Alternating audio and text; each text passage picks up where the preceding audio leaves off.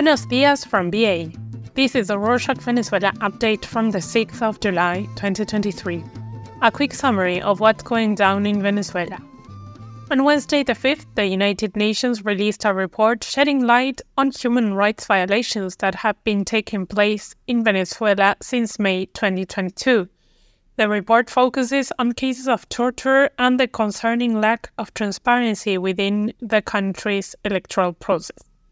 The report also addresses multiple issues, including social inequalities, limited income opportunities, staff shortages in healthcare facilities, censorship, instances of gender-based violence, and discrimination against the LGBTQ+ community. During his intervention, Volker Turk, the High Commissioner for Human Rights, emphasized the urgent need for transparent primary elections and the importance of eliminating any obstacles that hinder the active participation of citizens in the electoral process. The current National Electoral Council, or CNE, rectors resigned on the 14th of June, and the process of appointing new authorities will be completed by September. On Thursday the 29th, the Chavista National Assembly appointed 10 members from civil society and 11 deputies to form the new Electoral Nominations Committee. This committee will have the responsibility of selecting candidates to serve on the new CNE. Concerns are rising within the opposition ranks. On Thursday the 29th, Cesar Pérez Vivas, an opposition candidate, voiced his concerns regarding a potential, quote, Nicaraguazo, unquote. During a press conference, Pérez highlighted the unfair disqualifications of opposition leaders and the establishment of a new electoral council, drawing parallels to the actions of Daniel Ortega's regime in Nicaragua. He believes that these measures are designed to encourage abstention in the upcoming 2024 elections. Pérez urged all opposition members to come together and actively participate in a, quote, transition pact, unquote. Its main goal is to collectively address the challenges ahead and prevent abstention during the electoral process.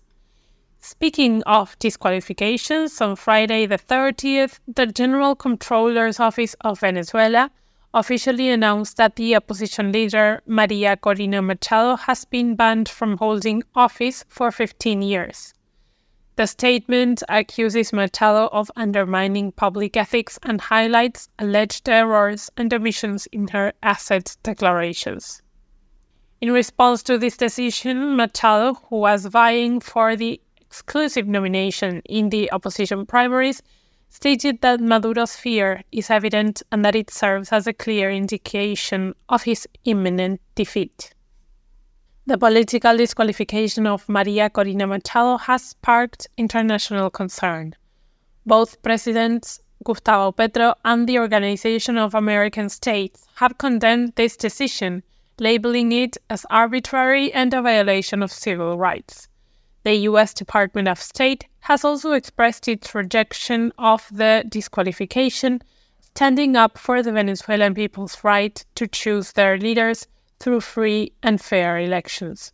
They have emphasized the importance of having an independent CNE and have made a commitment to hold accountable those who undermine the will of the Venezuelan people.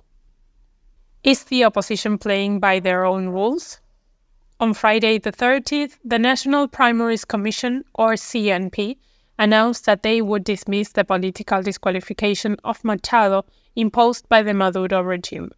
This means that she will be able to participate in the opposition's primary election for the upcoming 2024 presidential elections. The CNP firmly believes that the sanction imposed on Machado is unconstitutional and goes against international human rights standards.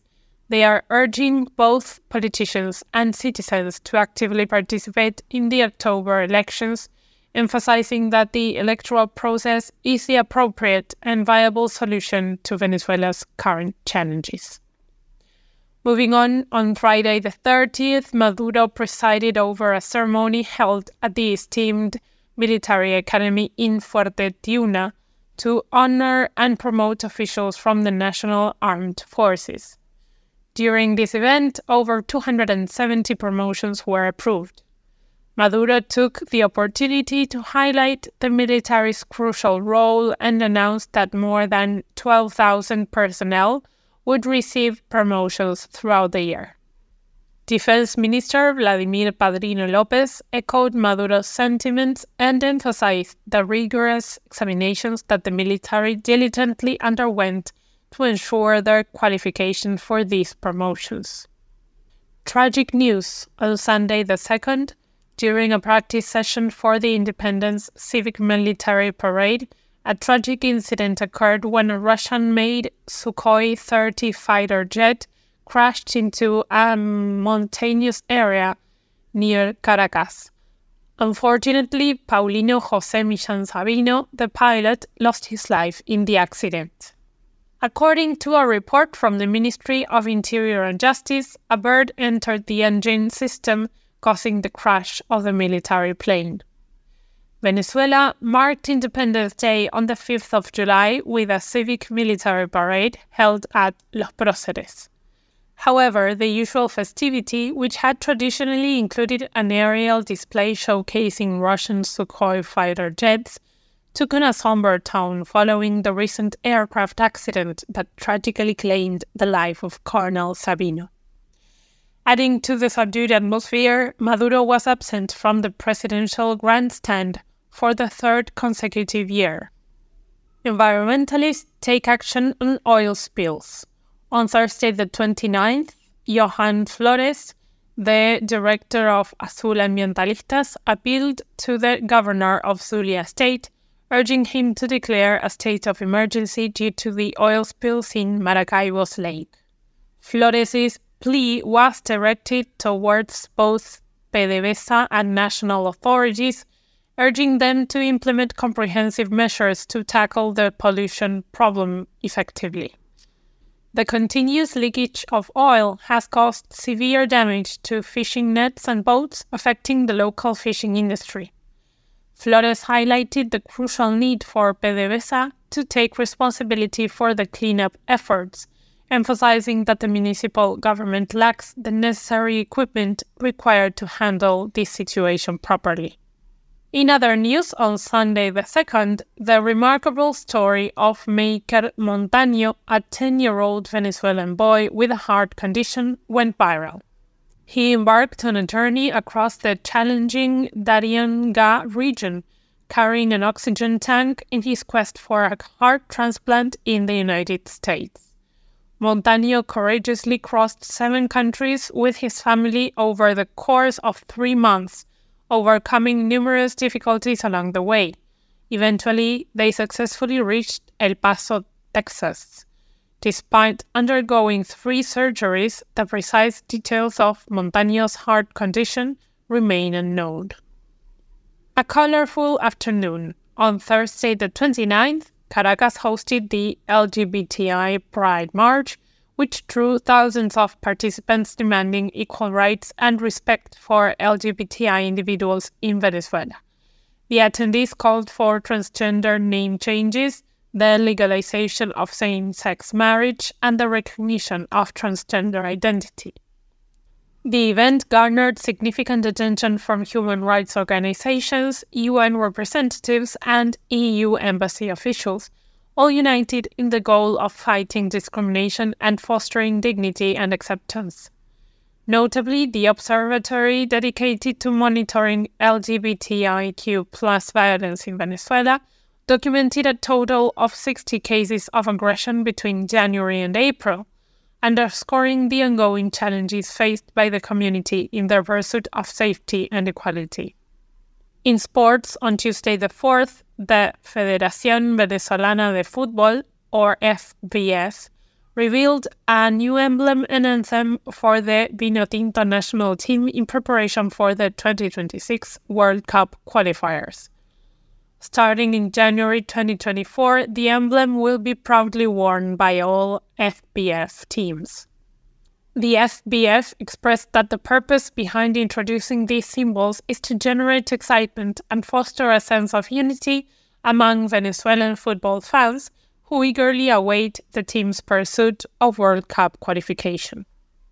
Looking for some excitement this July? We've got upcoming events in Venezuela for you to plan your weekends. First up is the Metro Fest happening in Caracas. On Friday the 7th, you can head to the parking lot of the Universidad Metropolitana and enjoy live performances of bands like Gran Radio Riviera and Mira. For all the punk lovers out there, mark your calendars for the 14th of July.